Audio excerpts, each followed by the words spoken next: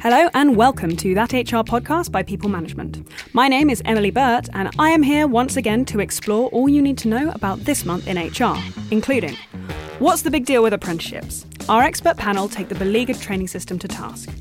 Also on the show. Then I look at your DM boots that have got flowers on them and it says to me, yeah, she doesn't necessarily want to be the centre of attention, but she doesn't want to get overlooked either. Find out why personal branding should be at the core of every great HR personality. And our HR guru, Tim Pointer, has some team-building wisdom to offer in Tim's Pointers. The idea of apprenticeships is not a new one, a technical route into the workplace that pays while you're learning on the job. But following a government reform of the system in 2017, which they hoped would give way to 3 million new starts by 2020, they have become something of a mixed bag. Well, here to discuss why everyone is finding it such a challenge is Nick Linford, the editor of FE Week magazine, and Lady Cobham, the Director General of the 5% Club, a movement of employers and members that support earn and learn training opportunities. Welcome, both of you. Thank you. Thank you for coming today. To start, do you think the apprenticeship levy is broadly doing what it's set out to do? Nick, would it be all right if I start with you? Yeah, sure. I think broadly speaking it is doing what it's meant to do. The driver behind it is to stimulate demand from employers and new employers. That's still to come through, but I think we are seeing a lot of employers coming aboard, particularly in the public sector, who didn't really consider apprenticeships to be a thing for them, and they're being pushed very hard with government targets in addition to the spending they're making. So if you listen to the likes of the NHS, they're saying, well, look, we're putting, say, 600 million into this pot because of the tax, the levy. We need to spend it. It's NHS money and it should be spent on training NHS employees, existing and new ones. So in that sense, I think its intention was clear and I think the numbers will increase. But in terms of is it doing what it's meant to be doing, I think broadly speaking, I would say it is. Penny, what do you think? I think it has all the right intentions, but I think we need to be able to help to speed things up because the take-up has been too slow, and that's due to not one big-ticket item, but a range of issues, from the slowness of getting the new standards approved to the relationship between suppliers, trainers and employers to ensure that actually what they are offering is what employers want to buy. And it is training people for jobs of the future and not just jobs for today. In a best case scenario, what should a great apprenticeship achieve for both the individual and for a business, do you think? Well, I think the government have been very clear how the apprenticeship differs from all the many other training programmes out there. In fact, so clear they've written it into legislation. So the term apprenticeship is now written into law, which means that there is a definition of that type of training. So, for example, it means you have to be employed. It means you have to have a minimum amount of training known as off the job. That's written into the legislation as well. And it means, I think, particularly that you are gaining new skills, knowledge and behaviours, including things like confidence in the workplace, something that Ofsted, the inspectorate, is very keen on looking at. Those are new behaviours that you don't already have. And I think a lot of criticism in the past under the same brand of apprenticeship, the same name, was that there were individuals on the scheme for whom it was a tick box exercise, whether they knew they were on apprenticeship or not, and they were actually just having their existing knowledge, skills and behaviours assessed. I think very much with the reform programme, with the new standards, with the new definition, which then follows through to the rules on who can and who cannot receive public money for this training, I think they are a new breed now, and it will take time, but I think what makes them, for me, really stand out is this minimum time off the job, equivalent to a day a week, and it's in contract time. Certainly, when I've written about the apprenticeship levy, that off-the-job training has been a really big stumbling block for employers who feel that they can't afford to take someone who is employed in their workplace out of that workplace for 1 day a week, the equivalent of that. So I've seen quite a lot of noise being made about that 20% minimum requirement. And, you know, we do know that since the introduction of the levy, we have seen starts slow down. We've talked about this previously, just over 250,000 starts between August 2017 and March 2018. That's compared with more than 362,000 in the previous year. So, you know, a fall of almost a third in starts. Now, there are complicated reasons for this, but what do you think have been the biggest challenges in introducing this new system? Yeah, well, I mean, if you assume that all of the companies receiving public money to deliver training are following the rules, then as of May last year, when the levy was introduced, the off-the-job rule was applied, and so all of those tick box apprenticeships would not have been able to have taken place. So I think there's a serious argument to suggest that a lot of the provision that was taking place, as assessed by Ofsted and through other research projects, aren't taking place. So I do think there is a serious issue to look at in terms of, is it necessarily a bad thing if we are sort of resetting the clock on a quality apprenticeship, and hopefully now, as more standards come on stream, as more employers start to realise that they're going to lose their levy funding, we start to see that to rise. And the minister here, the skills minister, is very clear. She thinks probably September, the one that's just gone, should be when we start seeing some big uptakes. Very interesting to see the latest stats when they come out in January. I would like to raise the point, though, if that's okay, about companies not using their levy pot. Yes, for absolutely. example, because of off-the-job. I don't necessarily think that's a bad thing. In fact, it could be a good thing, because it's very clear that the Treasury got back £1.5 billion with the introduction of the levy, and the levy replaces that. So this isn't a new scheme, it replaces a previous scheme that the Treasury was paying for. And the only way that the levy can be used for small employers, for example, is if a number of large employers say to themselves, do you know what, I don't need to spend all this money on an apprenticeship. Yeah. So I think if there are a number of employers saying, actually, it's too expensive for me to deliver a significant amount of training to my employees, then apprenticeship isn't for them. And as you would expect, that money is then made available through the levy after 24 months to other companies to use. So it's kind of built into the system. So every time at FE Week, when I receive a press release from a company saying, oh, we're not using it, it's just a tax, my reaction to that isn't to run a story about it not being used. It's to say, hold on a minute, it's probably not for you then, and it makes it available for other employers that want to use it. I agree entirely about quality. So many people raise this subject with me, and I think what the levy has done is to ensure that you only get levy money if you are offering a quality training. I think that there are issues, for example, around travelling. If you're offering a more sophisticated, higher apprenticeship, often it can be quite difficult to find a training supplier near where your business is. The other is to have a quality experience. If you're with, for example, a construction company, then they don't just want to send you to one site, say an HS2 site or a Crossrail site. They would like to send you to different ones so you get a range of different experiences when you're actually with the company. The answer is that probably if we could, in the review that's been announced by Philip Hammond recently, look at some aspects of the levy, which would be de minimis, but just to make it a little bit more flexible. The answer I suggest to the former problem, where colleges are often quite spread out geographically, is if more employers could club together and know other people are seeking training like they are, we could actually make sure that colleges and similar places can offer the sort of training. It's a win-win. Both sides win. Nick, you talked about companies writing off the levy as a tax. We know that this has happened since the introduction of the levy. Something else that we've also seen is a lot of organisations who are using their levy funds to upskill their existing employees by offering things like business MBAs or higher level apprenticeships, transferring graduates onto level 7 apprenticeship schemes. Now, one of the key things the government said when they introduced the levy was that they wanted to bring people from more diverse social backgrounds into education. So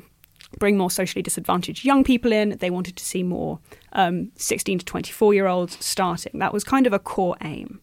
So does it defeat the point if organisations are upskilling existing staff rather than focusing on new hires? Or should it not really matter how the funds are being spent as long as they're being invested in that quality training? I think to a great extent it depends on your own personal view. There's not necessarily a right or wrong answer, but I'll certainly willingly giving you my view on this. It's something that I've raised with all 5 ministers that we've had now for skills since the reforms were first looked at back in 2011. And it's the key to all of this is around, does employer-led mean they get to decide? Right. And I think that the government initially was selling this concept of employer-led to employers and the levy to employers that it was giving them purchasing power and they would decide, because that was giving them the skin in the game.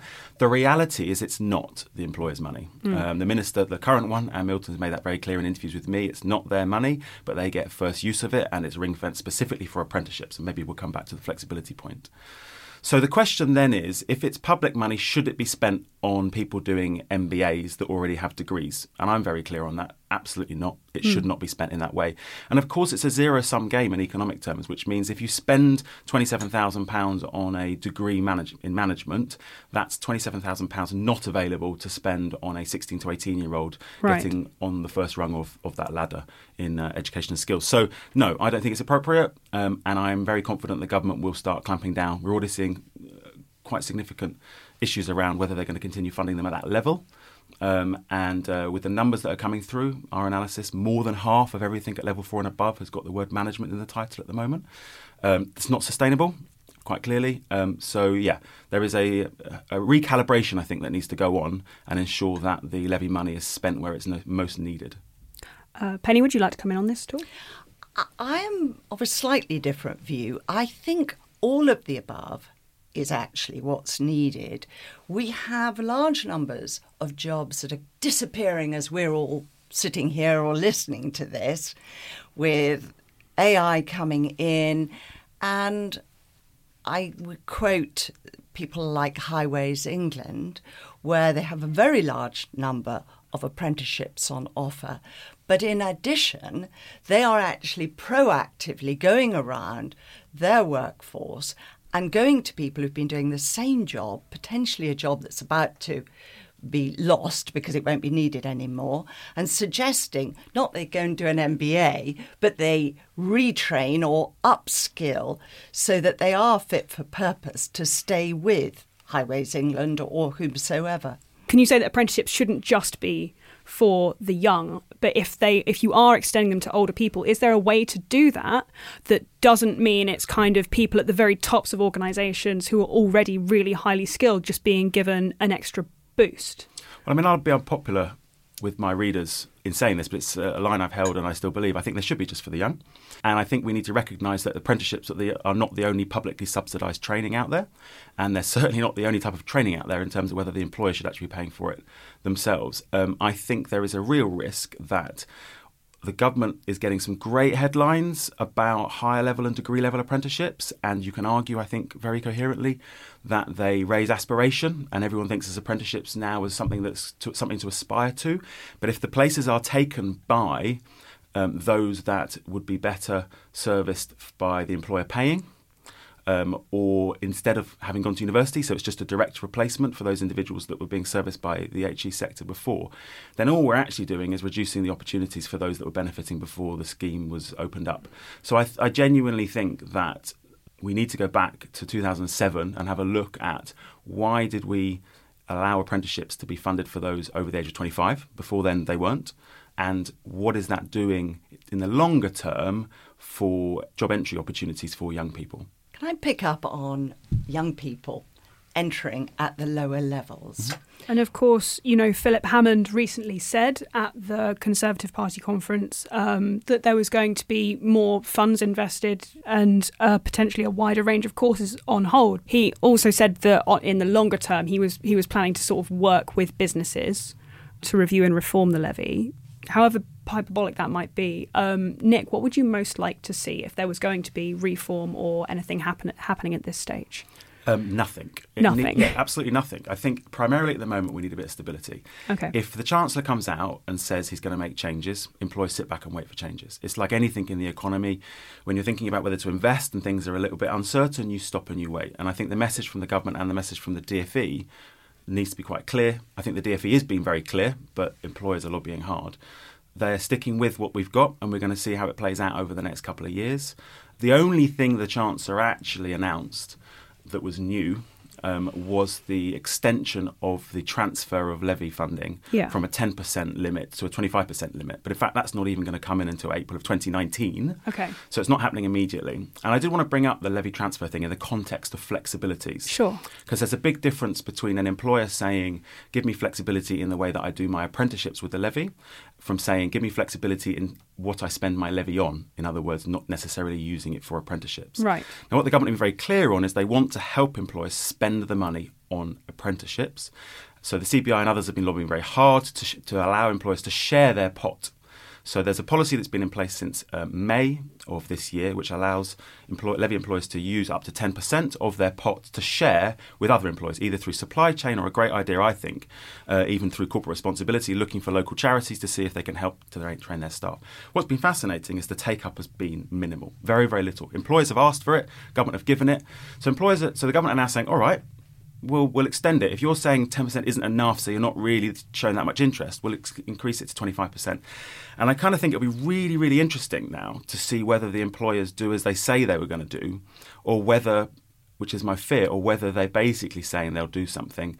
So the government say, yep, here you are, and then they don't. I think that the transfer of more funds to your supply chain in particular is certainly not a high priority, and with the 5% Club members it's not a high priority. That's coming through in the numbers, it's very clear. Yes, but I do think speeding up the approval of new standards, the new apprenticeships, looking at a few issues that would actually genuinely impact on take-up.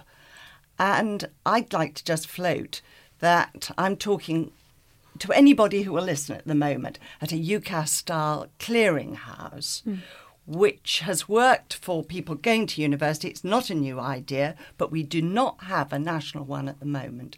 And I think that is something which would not be in Philip Hammond's review, but could make a heck of a difference. So, I mean, the UCAS for apprenticeships idea has been flying around for over 5 years.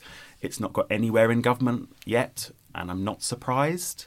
This is not an annualised programme where several 100,000 people finish at the same time. And I do think we should be careful not to rush to invent a government solution to a market issue. Often the outcome of that is a lot of public money on something that could have been done better by the sector itself. So I'm very cautious about the idea. It sounds good in principle. Naturally it would. But as someone that's close to this on a day-to-day basis and has looked at some of the suggestions around it, I can see why politically it sounds good, but practically I'm yet to be convinced. One final question for both of you then. You just said that the ball is in the court of employers right now. If you could give them any practical advice to spend their levy funds, if they still have them, or to positively support apprenticeships in their workplace in a really good way, what would your advice be? I think go and speak to the experts. So I'd pick up your phone to the local college, pick up your phone to the local training provider. The government has paid a lot of money to develop an online website to find training providers and colleges delivering the apprenticeships they're interested in. But the priority is to sit down with someone that you trust who's an expert in this space and say to them, look, how can I get best value? Because it may well be you've got an engineering firm, and actually apprenticeships are not where you're going to get the value. It might be in the bookkeepers. It might be in the HR department, apprenticeships in that space. And to pick up the point about the number of new apprenticeships coming in as far as the standards as they're known, so the qualifications, technically, you may want to refer to them as, they are coming in more and more. We've got 350 of them, I believe, that are now out there. The range is incredible, which is a separate issue about whether we've already got too many of them, frankly. So the options should be great in all industries at pretty much all levels at the moment, and another 200 or so still coming on stream. Lots of employers have been engaged quite heavily in the development of them, but have yet to really, I think, many of them fly in terms of the delivery as opposed to the development. So my advice would be to go and talk to some experts, sit down with them, and before you lose the money, before you get grumpy about how complicated everything is, how technical everything is, how much bureaucracy there is in a government programme, all of those things, it's public money. You're going to have to accept it. But how can you get value? And how, in fact, could a college training provider support you and navigate you through that process? Penny, what about you? I agree entirely about talking with the experts. The 5% Club is a charity. It's not for profit. It's free for anybody to join. And we have quarterly events where all of our members contribute and share best practice. So we would welcome anyone who would like to learn more. Well, we will leave it there for now. Nick Linford, Lady Cobham, thank you so much for joining us.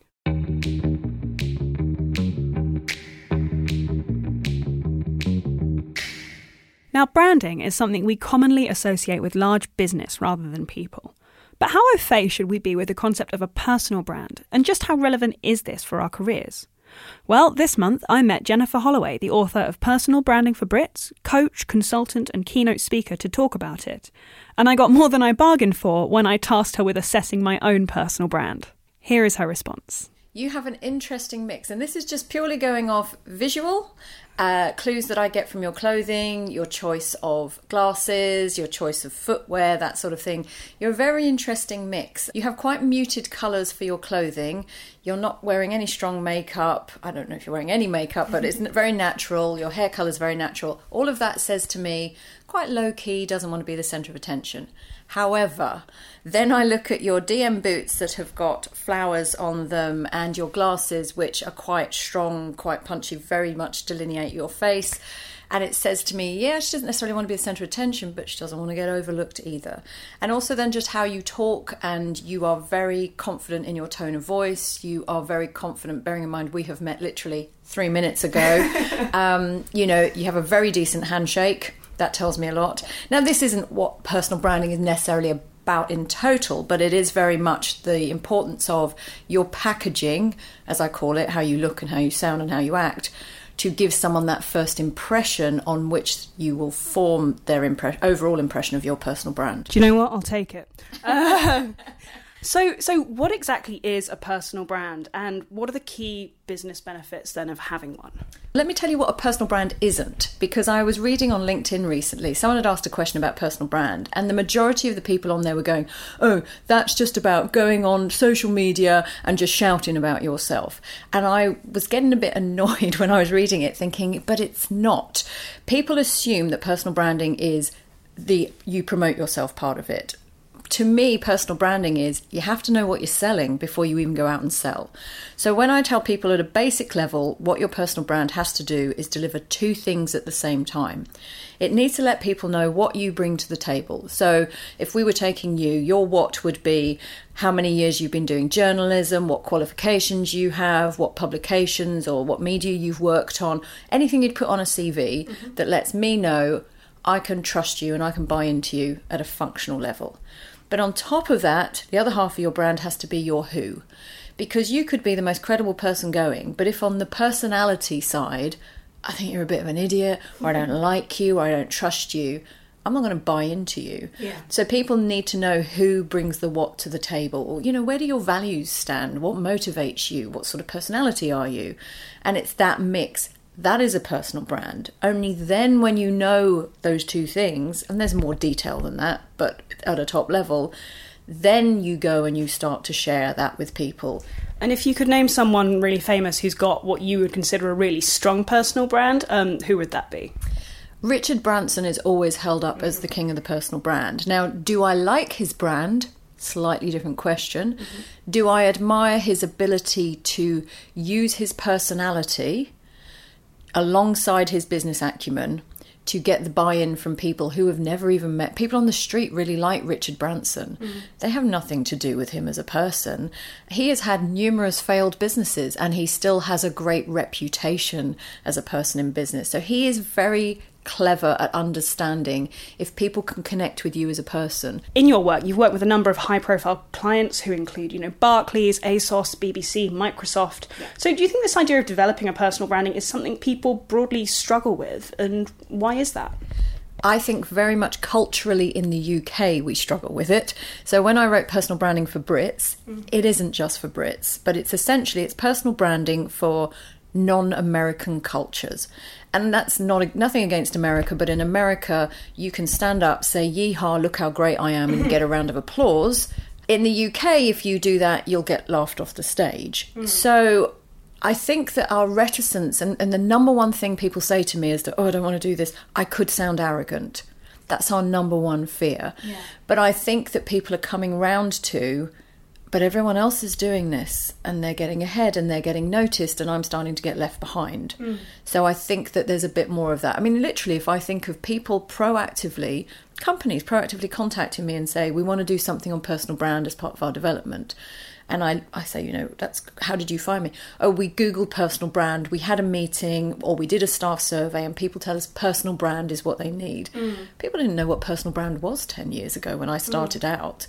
So I think it's entering mainstream. So we probably have some listeners who are finding this interesting, but they're also thinking, well, what does this have to do with me? So a lot of my clients are HR people or L&D people in organisations. And a lot of what they tell me is, my real struggle, Jennifer, is I am seen as a technical source of advice in this organisation. Oh, we've got a problem with a member of staff, so I need you to tell me what laws are. But I'm not seen to be adding value, and I need to ramp myself up to the next level. That's sort of a need of a lot of HR people.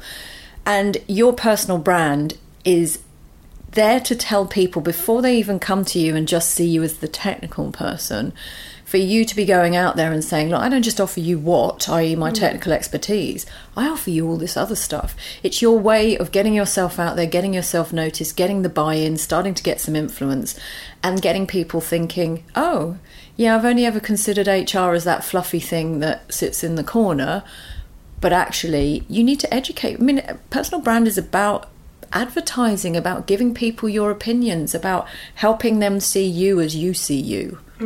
So yeah, it creates opportunities. Number one, more than anything else, it gives people confidence. If you work out what your brand is and you know what and who you're bringing to the table, and you appreciate that not everybody's going to buy it, and that's the key thing. Having the confidence to know, I have some execs that absolutely love what I offer, and I have some execs who don't. But instead of focusing on the second lot and thinking, what am I doing wrong? Just focus on the first lot and just elevate and emphasize what you're doing right. That changes your mindset. And you just mentioned there people not necessarily loving what it is that you do. How does kind of the concept of personal branding fit within the culture of wider organisations? So do you ever get experiences of people running into conflict when their personal brand comes up against their organisational culture? Is that a problem? I had a whole discussion on this once at a conference about at what point, if your own personal brand, and things particularly like your values and your drivers within your brand, if that is too far away from the values and the drivers of your organisation, at what point do you walk away? That's going to be different for everybody. The person I was talking to was making their view that you should try and change the values and the drivers of the organisation, particularly if they're doing stuff that you consider morally wrong, and you should be there changing it. My point was, at some point when you bang your head against a brick wall long enough, it starts to hurt, and it's best to stop it. So the happiest place to be is where your values and your drivers match your organisation's values and drivers. And I think it's something particularly that the new generation of people entering the workspace are putting a lot of emphasis on. I read something on LinkedIn as well recently that this person said that they'd advertised a job and they'd offered it to this young person who had actually come back and said, I've thought about it, and your brand doesn't match my brand, so I'm not going to take it. Now that's interesting. They were gobsmacked, but that's the way it's going. People are starting to think a bit deeper about satisfaction. So when it comes to the promotion of personal brand, what's the best way to go about that? What tools can you use? Don't do it all. Yeah. Do some of it well. But the key thing is, so I do a lot of workshops for banks, and one in particular, we call it raising your profile. So these are people who work for the bank, want to raise their profile in the bank, get ahead in the bank. And they turn up and I say, why have you signed on this course? Well, my boss told me I need to raise my profile. And my next question is always, well, who with? And I go, what do you mean? Well, I just need to raise my profile. Yeah, but who with? I mean, do you need every single person in this bank to know who you are? Because if you do, just go up and punch the CEO. That'll sort that. But actually, when you say to people, right, what is it you want to achieve? So say you're an HR person and you want, I don't know, a seat on the board, or you want buy-in from a particular person. You then ask yourself, well, what do I want to achieve? Who are I call them A-listers. Who are the A-listers in this organisation who, if they have bought into my brand, value me, can cheerlead me when they're in rooms I'm not in? Who are the people that I need to get in front of?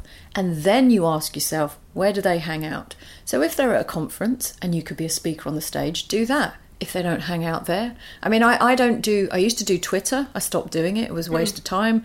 For me, my HR and L&D people don't hang out there as much as they hang out on LinkedIn. Right. Even then, they don't hang out there loads. So sometimes I will speak at HR and L&D conferences because they will go there. I tend to personally prefer it just one-to-one. I went out to dinner last night with a client who I haven't seen for ages. It's just getting on and staying on people's radars. But this client I got from another client saying, you should be speaking to Denise, I think actually it's not about promoting your brand in the you need to be all over the place. It's the just saying to people, who do I know? Who do they know? Who would be useful to speak to? And focus it. Don't just go blah. So what steps could you take if we've talked about sort of individuals within organisations. If you're someone who's trying to bring this concept to your staff, if you're trying to bring it to your team, how do you do that in like a positive way? Some of it's as simple as terminology. Some people really don't like the word brand and promoting. I do work with an architecture firm with Foster and Partners, and the woman there said to me, my contact, we mustn't use this word promote yourself because it just turns people off. So we've talked about sharing your brand with others or educating people. So some of it is terminology, just getting them to think this isn't big, scary, arrogance, bragging stuff. This is much more subtle. Some of it is getting them to realise, and I'm going to give an example. I did work years ago for Hallmark cards, and and it's really stuck with me, one of the attendees said to me afterwards, this is the first workshop I have ever been on, and Hallmark's very good at developing people, that I felt was 100% about me. She said, every other workshop, it is about me, but it's about essentially me and how I do my job better at the end of it. This whole workshop has been, who am I? What makes me tick? Why is that different? What have I got to be proud of? And she said, and I really, as an individual, she felt they'd really invested in her, that they were willing to have her spend a whole day just thinking of her.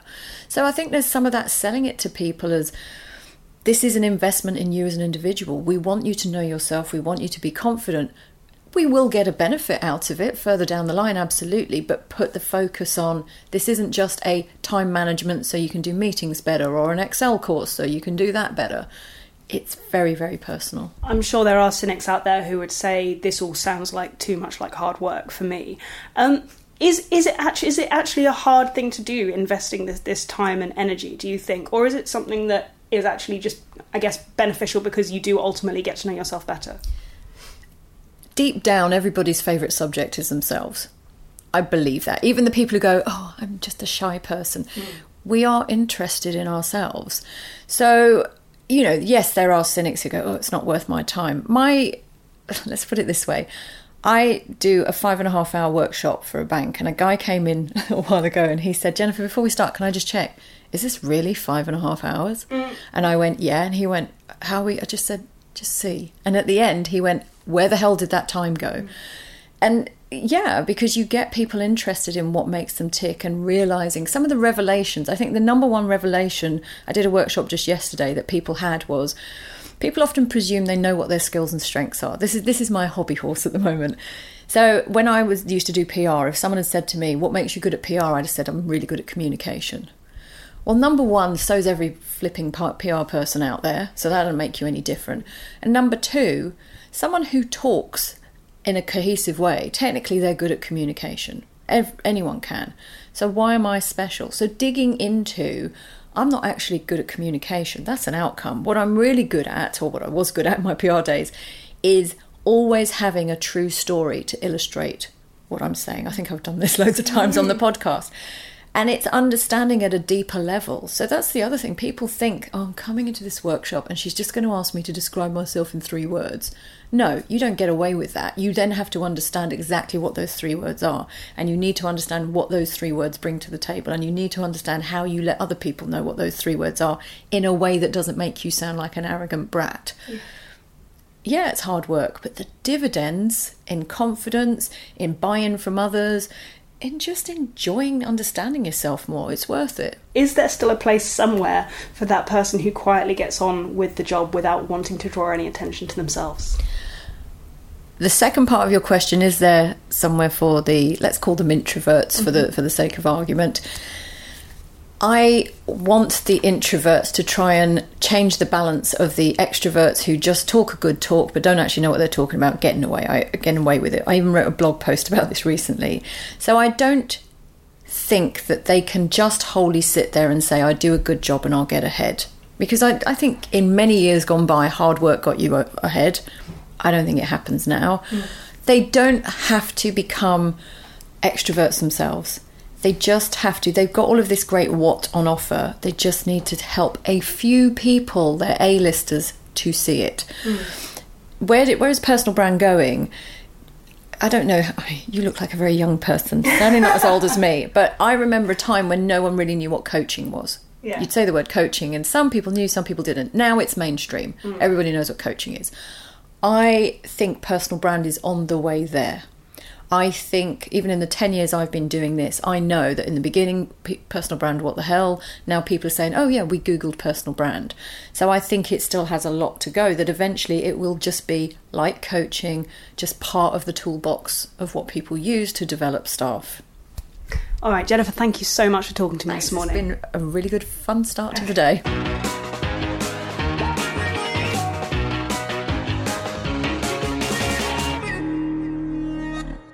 So to end the show, as ever, we turn to Tim's Pointers with Tim Pointer. Please welcome our agony uncle, and agony being the operative word as it's Halloween. He's the devil it's better you know when it comes to HR. It's Tim Pointer. You've been working on these, haven't you? I have. I'm working on my delivery. All right, Tim, I've got a dilemma for you. Is it trick or treat? It is a trick one, actually. This is definitely it's a trick that's been disguised as a treat, which is all very meta. So I'm going to roll it out for you right now. So I have recently started a new job, and next week we are due to go on a team building away day, which I thought would be a great opportunity to get to know my new colleagues. But with a few days to go, the team member responsible for organising the activities has announced that we will be spending the afternoon working on her allotment. Essentially, she has roped all of her colleagues into a day of free gardening. I don't feel as though I've been long enough in the job to call this out, but surely this isn't normal. Am I allowed to say that part of us has to feel slightly proud of the individual that's managed to come up with it's this? Machiavellian in its nature, isn't it? I quite like gardening. That sounds all right to me. But if you're not a natural gardener, if you're not kind of at one with the natural world, then, you know, it's quite a subjective thing to do. And is the person who's chosen the day, is it Jeremy Corbyn? I couldn't disclose that, could I? No, you couldn't, sorry. I wouldn't be allowed to. On the basis this is supposed to be a community activity, it can be seen as slightly self-serving to say, let's go to my allotment and do the weeding. There are potentially other ways of doing this. Mm-hmm. And I think so often with these one-off team builds, we go about them the wrong way. Right. Rather than actually finding out what's important to everybody in the team, we just go and find a thing to do. Yeah. Let's go and paint a wall. Let's go and take some shopping trolleys out of the Manchester Ship Canal, rather than saying, OK, guys, in terms of our work together, what are we passionate about? And you then collate all those things together, and you might find that a large number of the team have got elder care responsibilities, and they're really passionate about that, or that they're really focused on education. You might be a tech company that finds huge purpose through introducing girls to coding, for example. And then all of your CSR work can focus around the difference that you're making within the community. Yeah. I think that's really interesting, because that actually suggests that the person organising this doesn't actually know her team members very well. So maybe there's like more of a bigger problem with this team in that they don't actually connect. So they could really use a team building day, but probably just not on her allotment. And perhaps facilitated by somebody that was actually working towards some greater aim. I think it's always useful to think about what you're seeking to achieve and then take it up a level. If you're working on yourself, think about it at a team level, because I can only develop if you help me develop. If you're working at a team level, think about what will need to be true at an organisational level to support the team to develop. There'll be tools, there'll be hierarchies that you'll need to tap into. If you're working at an organisational level, then think about society and what difference you can make to society. So for organisations, the CSR piece is a great opportunity to think at a societal level about what difference you can make as an organisation for others. So think big and then take it down. And if at an organisational level you are really focused on the physical environment that we live within, then you can partner with Keep Britain Tidy, hashtag Litter Heroes, and they will then give you a litter picking kit, and you can go and sort out a beach or a wood or whatever.